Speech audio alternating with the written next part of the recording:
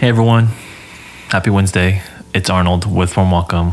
Wherever you're tuning in from, I'm hoping that you are safe and sound. Today we are sitting down with Alice, and Alice is the founder of Hana Makgeolli. And this is kind of a follow-up to just the episode that we released on this past Saturday, which we chatted with Carol from Maku. In the sense that both of these founders have founded a makgeolli brand, a makgeolli company. And as we kind of introduced last week, makgeolli is a Korean, equivalent to a Korean rice wine, rice beer, whatever you want to call it. Depends on who you're asking, I think. But in any case, I just want to preface this interview by saying that we'll refer to the word 술 later on during the interview. And I just want to say 술 is, in Korean, it just literally translates to alcoholic beverage. So it's a loose term, the word 술, that we use to refer to any sort of alcoholic beverage, such as makgeolli, but maybe, you've heard of soju. Soju would also be under 술. And I wanted to make sure I preface that. And then the other thing is, with this interview, we go pretty deep into the science of makgeolli, how she makes her specific type of makgeolli.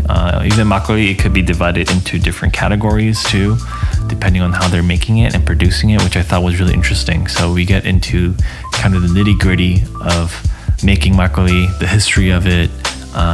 Definitely a deeper dive this time around, as I kind of probed Alice about why she's doing this, and it couldn't have come at a better time. She's soft launched a few weeks ago. She's actually preparing for her official launch this coming Sunday, November 1st, which you can find out all about on her website. And at the end, I'll circle back to give you guys a little bit more detail and information on obviously her company and how you can follow along. But yeah, I'm really excited to share this conversation I had with Alice. Without further ado, this is my conversation with Alice from Hana Makgeolli. Hope you enjoy.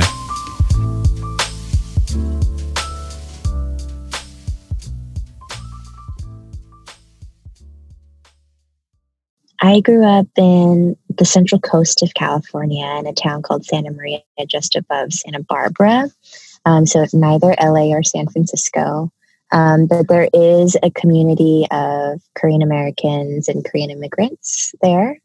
So I'm first generation. My parents immigrated here maybe in their late 20s, and had me, and they got into the restaurant business. Well, my dad got into the restaurant business, and my mom was an acupuncturist and physical therapist, both of them owning their own businesses. So, I came over to New York to attend NYU's undergraduate student school of business, but my understanding of business coming to NYU was entrepreneurship. Like, I did not understand what finance was. I did not understand what professional services were. The world of consulting and finance were just so distant from me. So I had actually struggled a lot at NYU my first 2 years. Just because, obviously everyone in college, they go through a bit of an existential crisis, but I did not know what I wanted to do. And that's kind of how I ended up in consulting. And also it's, funnily enough, how a lot of people end up in consulting is because, well, they have a wide range of skill sets, but they just don't know what to do with it. They're problem solvers. So that Deloitte Consulting, I started as a sophomore there as an intern. And then it was my first full-time gig out of college. And I was there for 4 years. I really loved my work at Deloitte. I loved the travel. I mean, sometimes it was hard, but I learned so much from Deloitte. And in particular, learned so much about like time management and work-life balance, because that I didn't realize was such a priority to me. And I'm really glad I had certain boundaries set up before I started going in to start my own business. If you know what I mean, because you can just get lost in it, So yeah, that's kind of my background with Home, NYU, and Deloitte. The funny thing about that journey is that I was kind of making sur or brewing makgeolli the entire time. My dad taught me how to brew makgeolli. He's a home brewer. He learned from his mother, and then he passed it kind of down on to me. I was kind of brewing in college.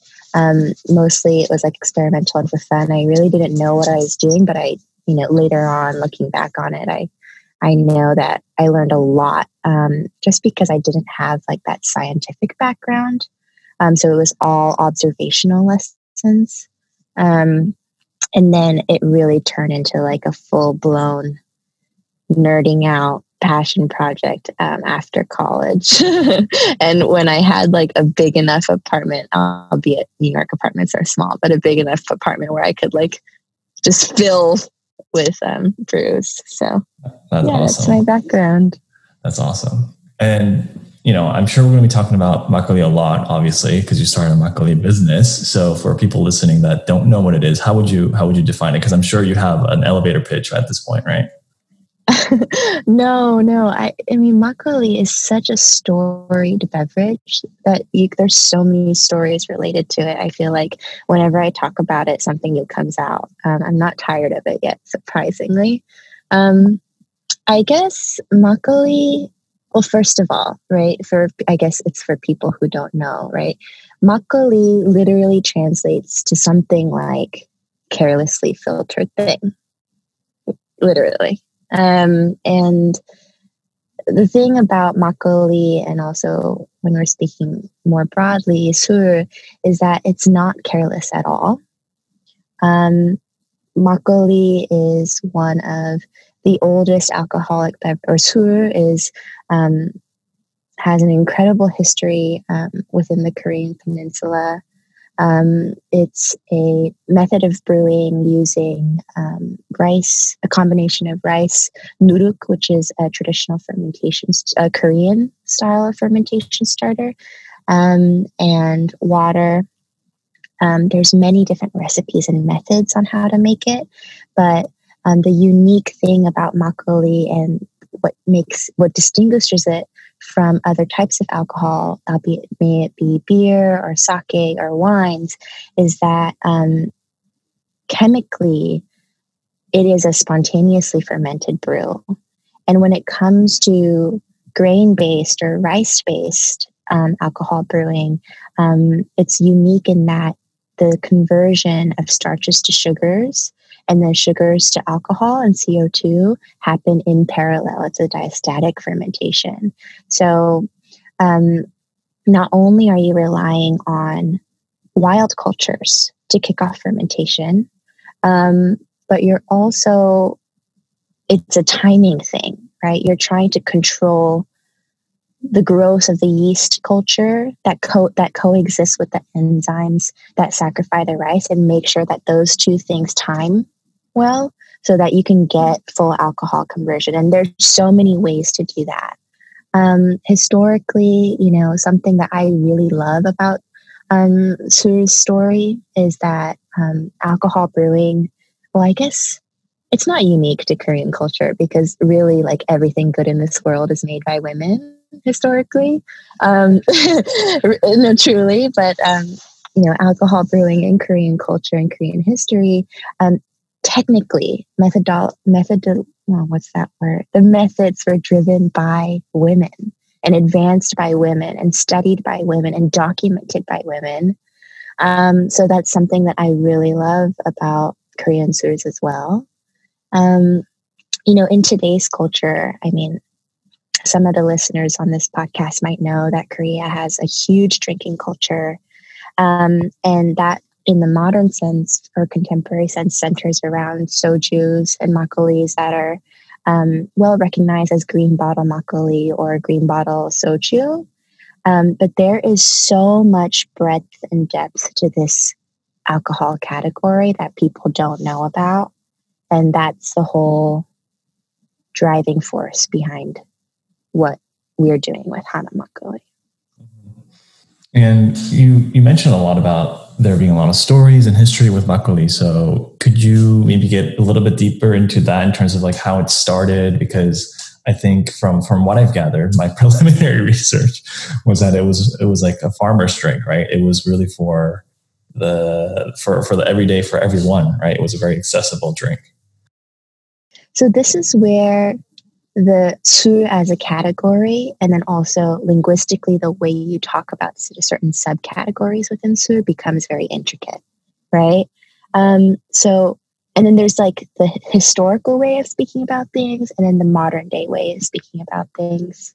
So the reason why makgeolli is known as a farmer's drink is because historically, when you make a sur or a brew, a rice-based alcohol brew, and coarsely filter that, the final finishing sur without any kind of dilution is referred to as a wonju, right? And once that coarsely filtered brew settles down, the wonju separates into a yakju and a takju. So the yakju being the clarified liquid without any sediment in it, and then the takju is at the bottom. It's the yakju plus the sediment, the remaining rice sediment that passed through during filtration. Historically, like many food and beverage products, cultural food and beverage products, it was socially stratified. There was a hierarchy in which you drink. So yakju, or the filtered clarified sur, would be filtered out or racked off, and it was for noble men and women to drink, or people of higher class. Takju was typically watered down with water to make makgeolli, right? And that was for the lower class. So that's the reason, or the history behind the association between makgeolli and it being a farmer's drink. Another reason why it's considered a farmer's drink is because it used to be that if you drank a bowl of makgeolli, it would be like eating a bowl of rice. So farmers would, in the middle of the workday, take a break and drink a bowl of makgeolli, and it was sustenance for them, right? A little without the proteins, though. Yeah. So that's a little bit of like kind of, I guess, the folklore around it, and there's so many more beautiful stories. Something that I just thought of this; it just came to me. But I hear a lot of people when they try my makgeolli say something along, especially the older generation of Koreans or Korean Americans. They're like, "Wow, this tastes like what my grandma or my uncle used to make," right? Or, this tastes and smells like what, my grandma would feed me, like a spoon when I was little, because I had a tummy ache or something like this. For me, my dad was sent to the yangjujang in the town, or like the chumak in the town every once in a while with like a kettle or some kind of, Korean form of a growler, to get the local makgeolli, to bring back home. So in a modern sense, I guess, I'm not sure if it's, hierarchical in terms of economic or social class, but there's a nostalgic quality to makgeolli. So that adds to the whole persona of this beverage being a farmer's drink as well. And I guess tying into that, one of the most interesting what if questions for me, and I'm sure maybe you thought of this too, is there was a moment in time where you couldn't make rice-based alcohol drinks at like home, right? It was banned. Yeah. That just gets me thinking. It's like, if that didn't happen, I wonder if it would look a lot different today, right? Oh, I mean, it's of my opinion, but also many others, especially, the homebrewing community and the sur community in Korea. Our generation's understanding of makgeolli and sur has been completely redefined by historical events. And this gets political, but also we can just look at it from a distance in a historical way to get a better understanding of what this beverage is, right? And this happens across cultures, across food products and beverage products, right? If there is war, if there is famine, if there is shortages or any kind of regulatory impacts, right? That affects later down the line, later generations' understanding of that food product or that beverage. In Korean Sur, in particular, between like, let's say starting in the late 30s to about the 60s, the food industry was affected, and not just the industry, but home brewing practice in Korea, because that was huge, part of the culture. First, there was a home brewing ban, right, due to rice shortages. Then there was a consolidation of breweries into, maybe one or two breweries per locale or region.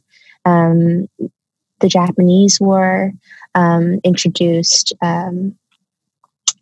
specific restrictions on these consolidated breweries, where they were not allowed to brew with rice, and instead they were forced to use substitute starches, relying on wheat and sorghum and tapioca and potatoes and things like this.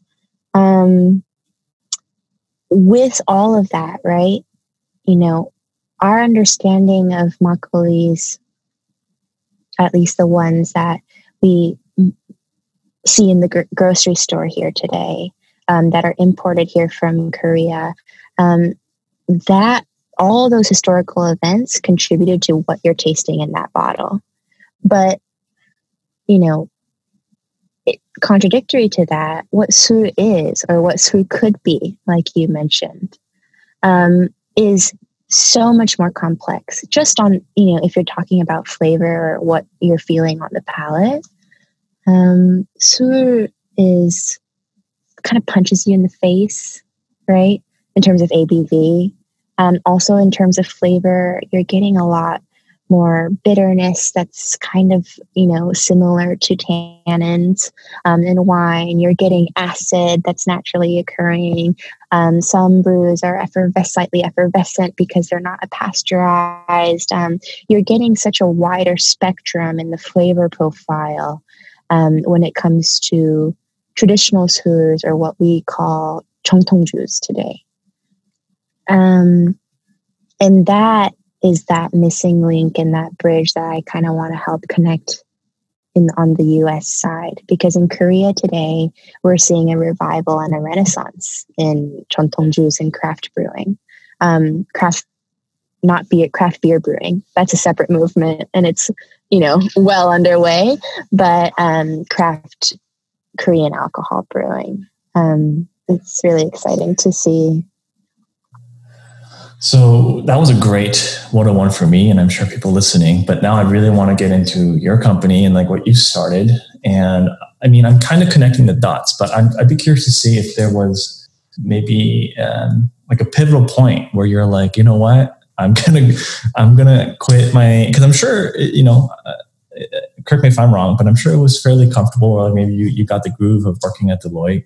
You were there for a few years. Yeah. So, you had maybe like a career path that was kind of set for the next few more years. Yeah. So what made you leave that kind of environment and start your own business?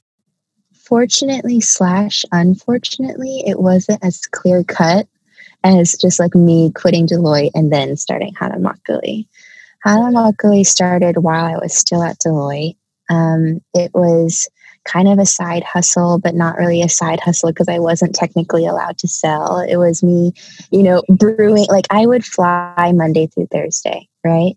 Get home to Brooklyn Thursday night, be brewing in my apartment, or eventually we were like kind of test brewing in a commercial kitchen. I would go, brew Thursday night. And typically I would be making like 2-stage, 3-stage brews. So I would have until like Monday morning to finish that brew and let it go off and prepare it to ferment before I had to set off again. It was kind of at this like peak home brewing practice where I started Hana Makgeolli, partially because I just needed to make room in my apartment. There was just like my fridge was full of screws and experiments, and there was literally no room for anything else. I started sharing it with friends, and that kind of just gained its own momentum, and it turned into educational lectures and pop-ups and tastings, private or public. And it was during this time where I realized that, oh, I didn't mean to do market research, but I'm starting to see a trend here. Or in fact, I'm starting to see multiple trends converge. Not only were a diverse group of people interested in what I was making, but people were interested in, it wasn't like an exotic, like, oh, this is a Korean wine, right?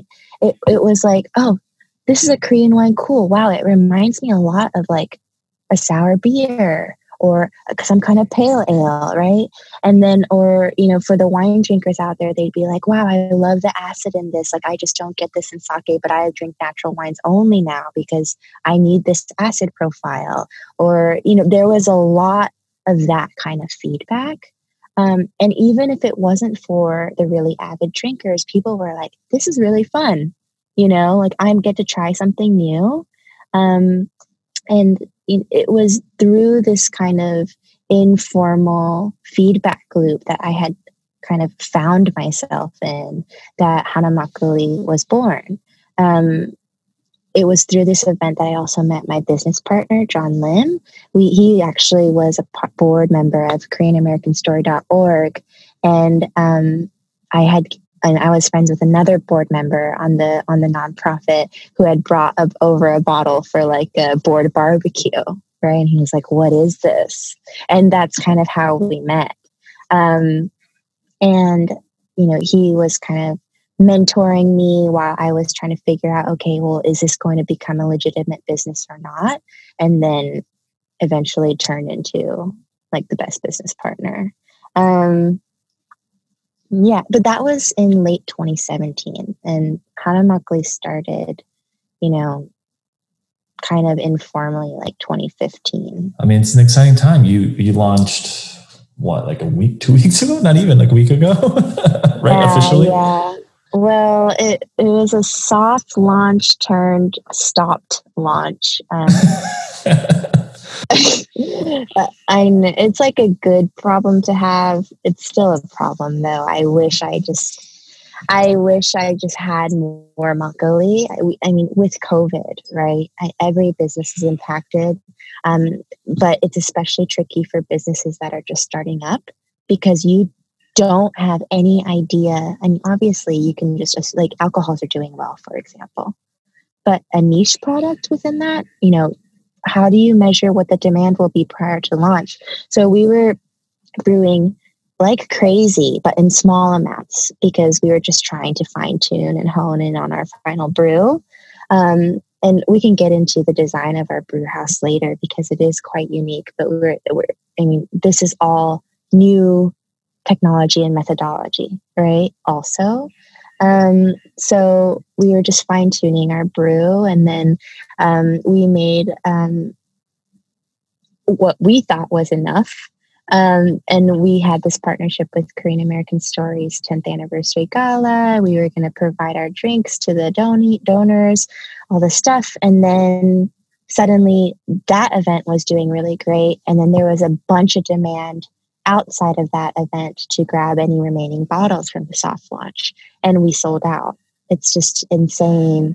I wish it's like such a noob mistake as a starting business owner, right? It's like, you're like, dang it, I should have made more and kept this momentum going. But it is a blessing in disguise because we've also learned so much in this short stint of a launch. And we're really excited to like make improvements really quickly, whether it be to the brew or, to our method of sale or, all aspects of the business. And we're preparing for a relaunch on October 12th or mid-October. I appreciate your honesty, and I definitely want to get into the methodology and maybe how you make it. But even before that, I want to make sure I address a personal question I had, which was when I first came across Hanamakuli, was like the name. I want to learn more about why you chose that name, and then the logo, because it's a woman, right? The name is not so original. It's just my Korean name. Yeah, it's it's a little embarrassing because I'm not really I'm not a narcissist, I swear. It was just like the easiest name that I could come up with. This is when Hanamakuli was not Hanamakuli. It was just like cute stickers on a bottle, that I was sharing with friends. But it stuck. The logo, on the other hand, it's really meaningful to me. One, it was a very natural process. It was the first mock-up of the logo that we did. I tend to kind of personify things. So when I was drinking my makgeolli and my sours, I was trying to envision like what kind of person or what kind of woman would this be, right? Would she be sexy? Would she be elegant? Would she be, so X characteristic? And I ended up, being very confident and sure, and I was fulfilled by the idea that my makgeolli would be a strong woman, right? Like I wanted visually to represent a woman that is strong and warm, but also can kind of like scold you, like what your mom or your imo is like within the home. Like that experience is what I felt like my makgeolli was, because we are higher on the ABV side. We brew between 12 and 16%. We are like medium to heavy bodied, right?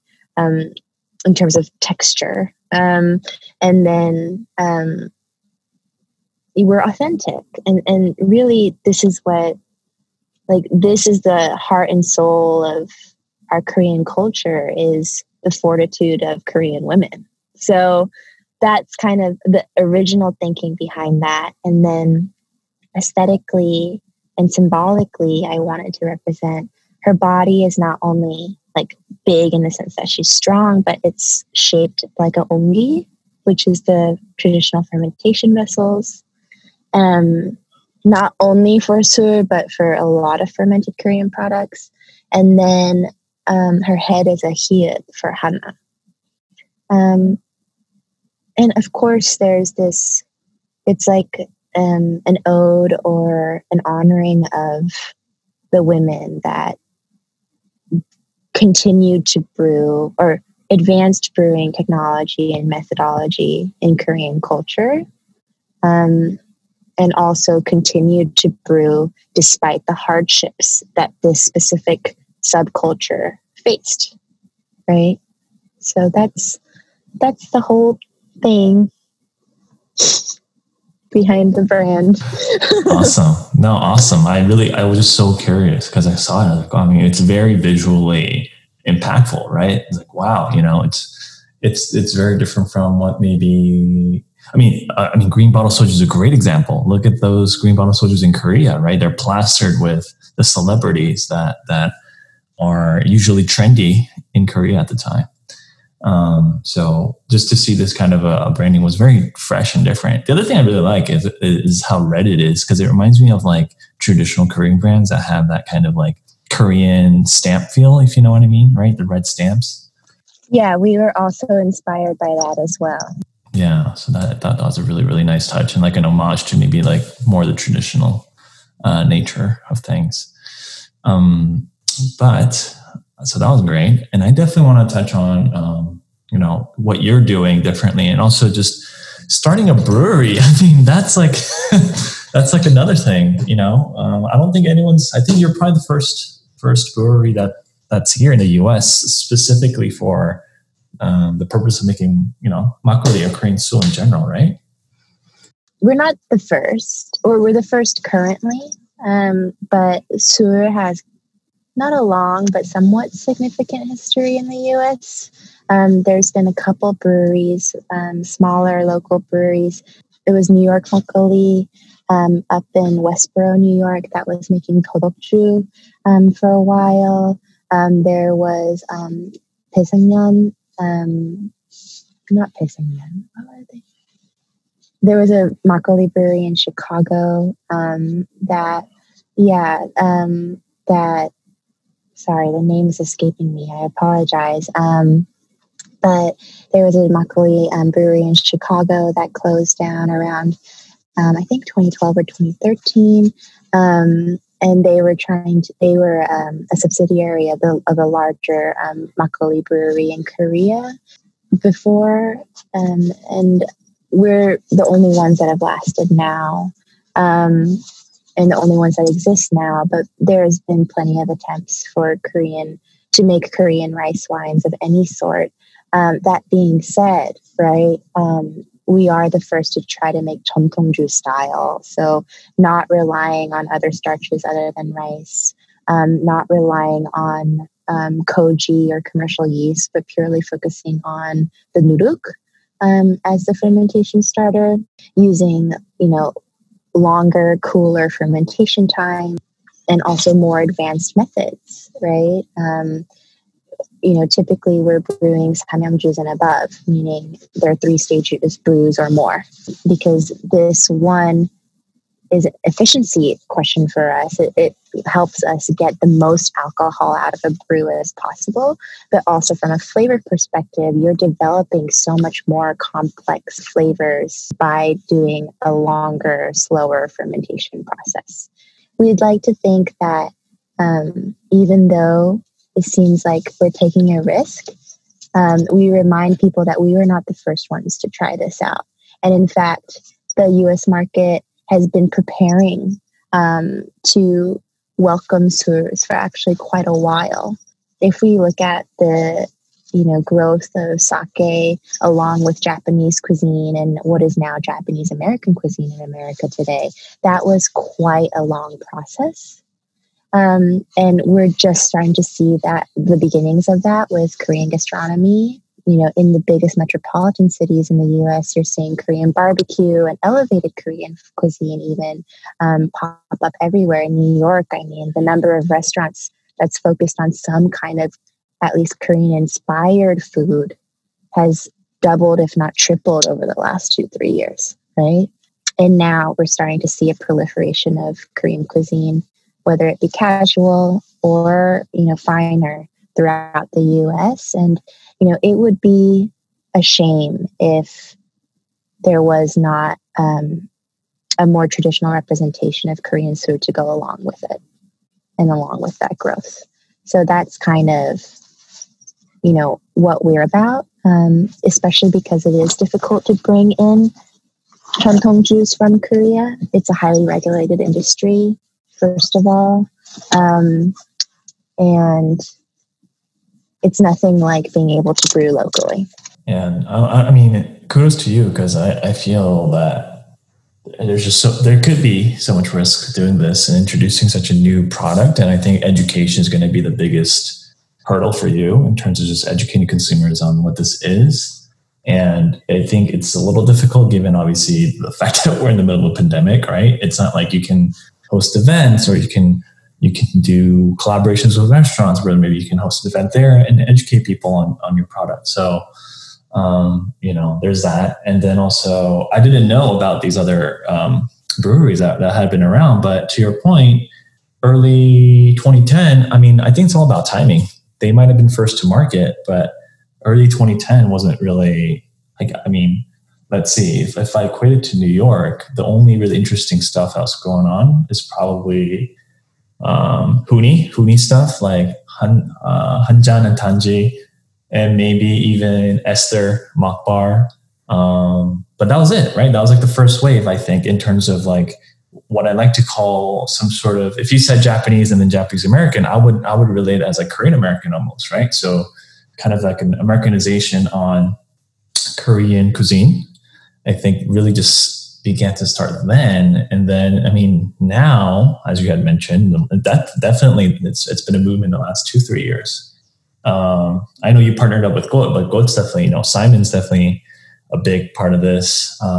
Obviously, Elliot JP and so many other people who have opened Korean restaurants. And one of the pain points that I've heard and that I know of working, at one of these new Korean restaurants is it's very unfortunate that we can't pair it with a Korean alcohol, right? Like wine, don't get me wrong, it's cool. It's cool that we can make wine work, but it's like if I could share with a guest a great wine from Burgundy as opposed to something like some esoteric alcohol, like a Korean alcohol, I'd rather choose the latter because I think there's just so much more of a story to tell there. And, you're coming on at a really good time.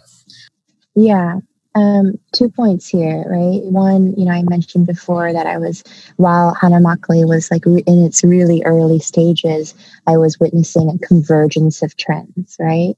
The growth of Korean food and the proliferation of it throughout the US, people's interest in natural wines, sakes, specialty wines, and sour beers within craft beer, that trend. And then also, there's also a slight plateau in the craft brewing industry, which, people can take this either way, but I see it as an indicator that people want to try new things, right? Love an IPA, but people don't need another IPA, and so it's like all of these trends kind of coming together is what makes it possible to create a new segment. Whenever you're introducing a novel product to a market, right, you can't force it.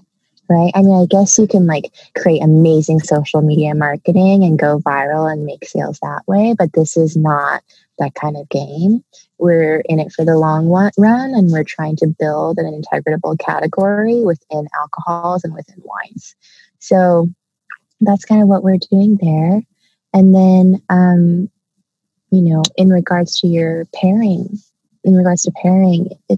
we have had makgeollis in the U.S., but they have been the more commercial imports or exports out of Korea that tend to be 6% ABV. They're really sweet. They kind of drink like a soda pop yogurt kind of situation. And although as delicious as it is, it also depends. It depends on the situation. If you drink a sweetened beverage or a sweetened wine with, let's say like fine dining Korean, or even, something between like Korean barbecue and, Huni's Hanjan or Tanji, just anything that really, it's all about, in any situation where it's about the food, if you're introducing aspartame or sweeteners in the form of lactose or anything like that, you're going to get a film on your tongue. It's literally phlegm, right? It coats your taste buds and it kind of ruins the whole thing. You need dryness. You need acid. You need bitterness. And, you still need sweetness, but you just need a touch of, this is what makes a good meal even better. And that's, the thing I'm excited about, because I love eating and drinking together. That's the thing I'm really excited about for people to try, is that this wine and this style of sur pairs so well, not just with Korean food, but with many different cuisines. And it also cocktails really well, because you have that body and you have that punch. It's not going to get watered down or hidden. So there's a lot of potential to this kind of product as well. One of the last topics I want to talk about is your brewery, because I think one of the things I was reading was that you had designed it so there'd be like a tap room space, a community space as well. So tell me a little about the space, although we probably can't enjoy it for a little bit. Know. It's a 2,500 square foot warehouse in Greenpoint, Brooklyn, my favorite neighborhood. I lived there for several years before I got priced out.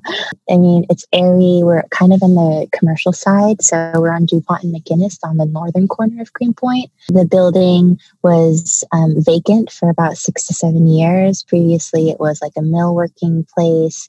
It was also a a produce storage facility. When we walked in, there was a 25-foot wall, like as soon as you walk into the warehouse, and the entire warehouse was split into 2 floors. And we found that space in early 2019, or no, late 2018, closed on it early 2019, and then broke ground in mid to late 2019. It is a modest space when you're talking about breweries or wineries. Typically, you're looking, at breweries and wineries. Even in New York, you're looking at 4,000, 5,000 square feet plus. So it's a small space. Although, we chose it because even though it's small, there's plenty of room to grow. 600 of the 2,500 square feet is dedicated to a small tap room. It's meant to be kind of a place where people can come learn about the makgeolli or our tours and speak with us face to face, come and have a brewery tour, hold events there. And it's meant to be kind of this like chill getaway. Because when you think of microbreweries and tap rooms, it's a very specific vibe that you're going for, right? But here we wanted to have it really low key, laid back. You can, sit down and learn about and sip on our tours for as long as you want. The remainder of that space is a production space. The really cool thing about our production method is that we are using stainless steel tanks, and specifically stainless steel tanks that have been fabricated to mimic the hand-making process of chontung juice as much as possible. So it's really, really gentle, albeit, right? Like some people might say, well, the fact that you're brewing in America and the fact that you're using this kind of equipment makes it, non-traditional technically. And I admit that it is, within our little circle or our bubble, quite revolutionary, but it is what it takes to be able to make chontung juice at scale and at quality, right? Because when you look at some of the best Korean breweries and artisanal breweries in Korea today, they're still making everything by hand. And that is what I mean by labor of love, right? This type of sur brewing, winemaking and brewing is backbreaking work, but this type in particular is extremely, extremely hard. And it truly is a labor of love. And that's also why a lot of people mention the concept of 손맛 when it comes to chontung juice tours, is because it is literally handmade, right? For us, though, to be able to meet our goal of being able to establish in the long term, a separate category for sur and for Korean rice wines here in the US. We wanted to be able to scale it. So we worked with custom equipment fabricators to kind of blend both wine and beer and new techniques into our equipment and make it a completely closed system so that we can achieve the consistency that we want. Yeah, I hope I can host you over at the brewery one day and show you myself. It's really cool. Yeah, that's awesome. It's so exciting to hear that you have a physical space, right? Because I think that just opens up so many doors for and I mentioned education, but there you go. Like that's a perfect place to show people firsthand like how it's made, where it's made, right? It was really important to me to have control over the process of brewing too. I kind of mentioned to you that my dad taught me how to home brew. When my dad taught me how to home brew, you know how it's like typical, especially in Korean cultures, if you learn from like an elder on how to make anything consumable, they're like, oh, 이만큼 넣어, right? Like it's all very like observational, I feel, but there is such a huge merit to that type of teaching and that type of learning, because I was brewing from muscle memory to begin with. It was completely based on instinct, and sometimes I would completely F up, right? But then it gave me an opportunity to test out certain, hypotheses, you can call them, on how to fix it, right? And then it wasn't until later, I literally did not know what nuruk was. I didn't know what yeast did until, much later in my home brewing practice. But when I started learning, and started digging deeper into the chemistry behind brewing, and in particular in fruit brewing, it's like that combined with my ability to observe and look for what is right. And at least for my brews, what I want to see in my brews while it's fermenting, I still wanted to be able to have that kind of control and access when we were making brews for Hana Makgeolli at a commercial level, at least, because that really is winemaking, brewing, fermenting in general, is being able to listen and look and hear for how your brew is doing. How is it feeling? It really does have its own emotional intelligence, I guess. But that really contributes to how good of a brew you can make. I'm looking forward to the day where I can actually visit and see, all the blood, sweat, and tears that you put into this. Literally blood, sweat, and tears. This company. Seriously, though.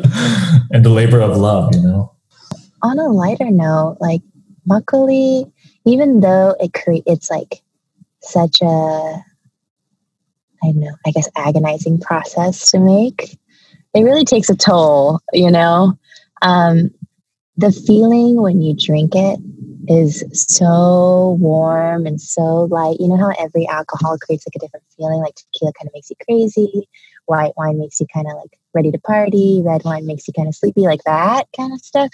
Makgeollis or fruits in general create a lot of heat, right?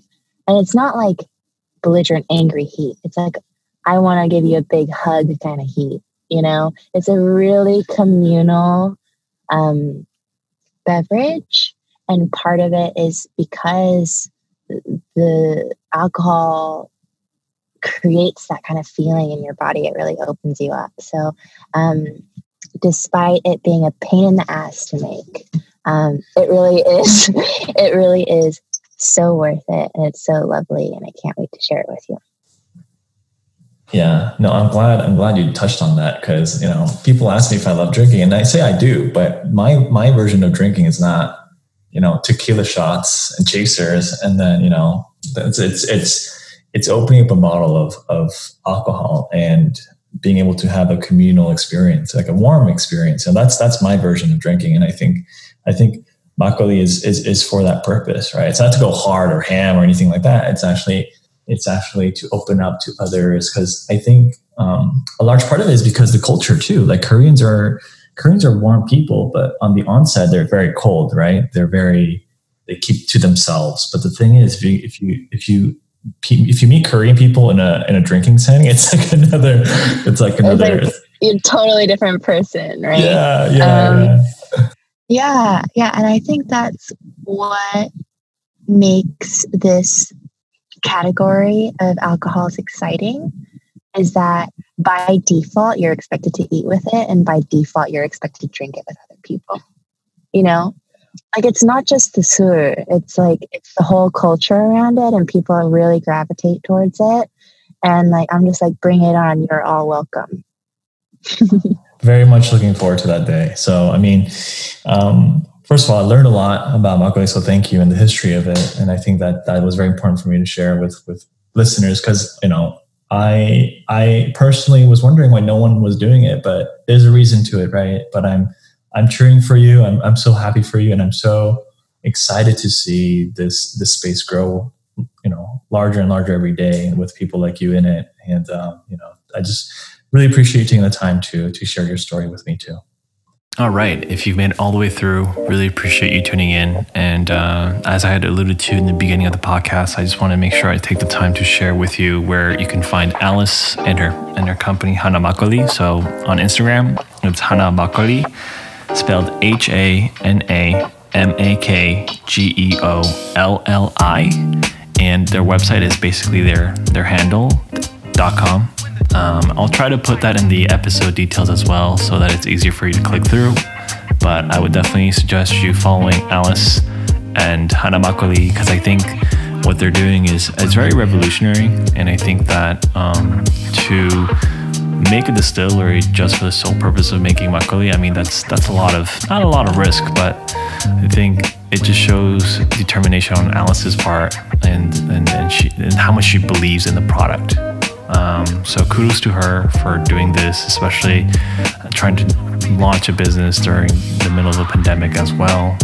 So I hope that in between this episode and Carol's episode that your interest is a little bit piqued about makgeolli. And this Saturday, I'll be bringing someone on actually that is an expert in Korean sul to be talking more broadly about that category as well. So hope you've been enjoying this kind of mini series about Korean alcohol and beverages. I didn't really plan on it being this way, but it just so happened that I was looking at the episodes that I've recorded and that I had on the shelf, and I decided I would kind of lump them all together because it made sense in my head. So that's that, Again, thank you for tuning in. I'll see you next time. And this was Arnold with Warm Welcome. Bye.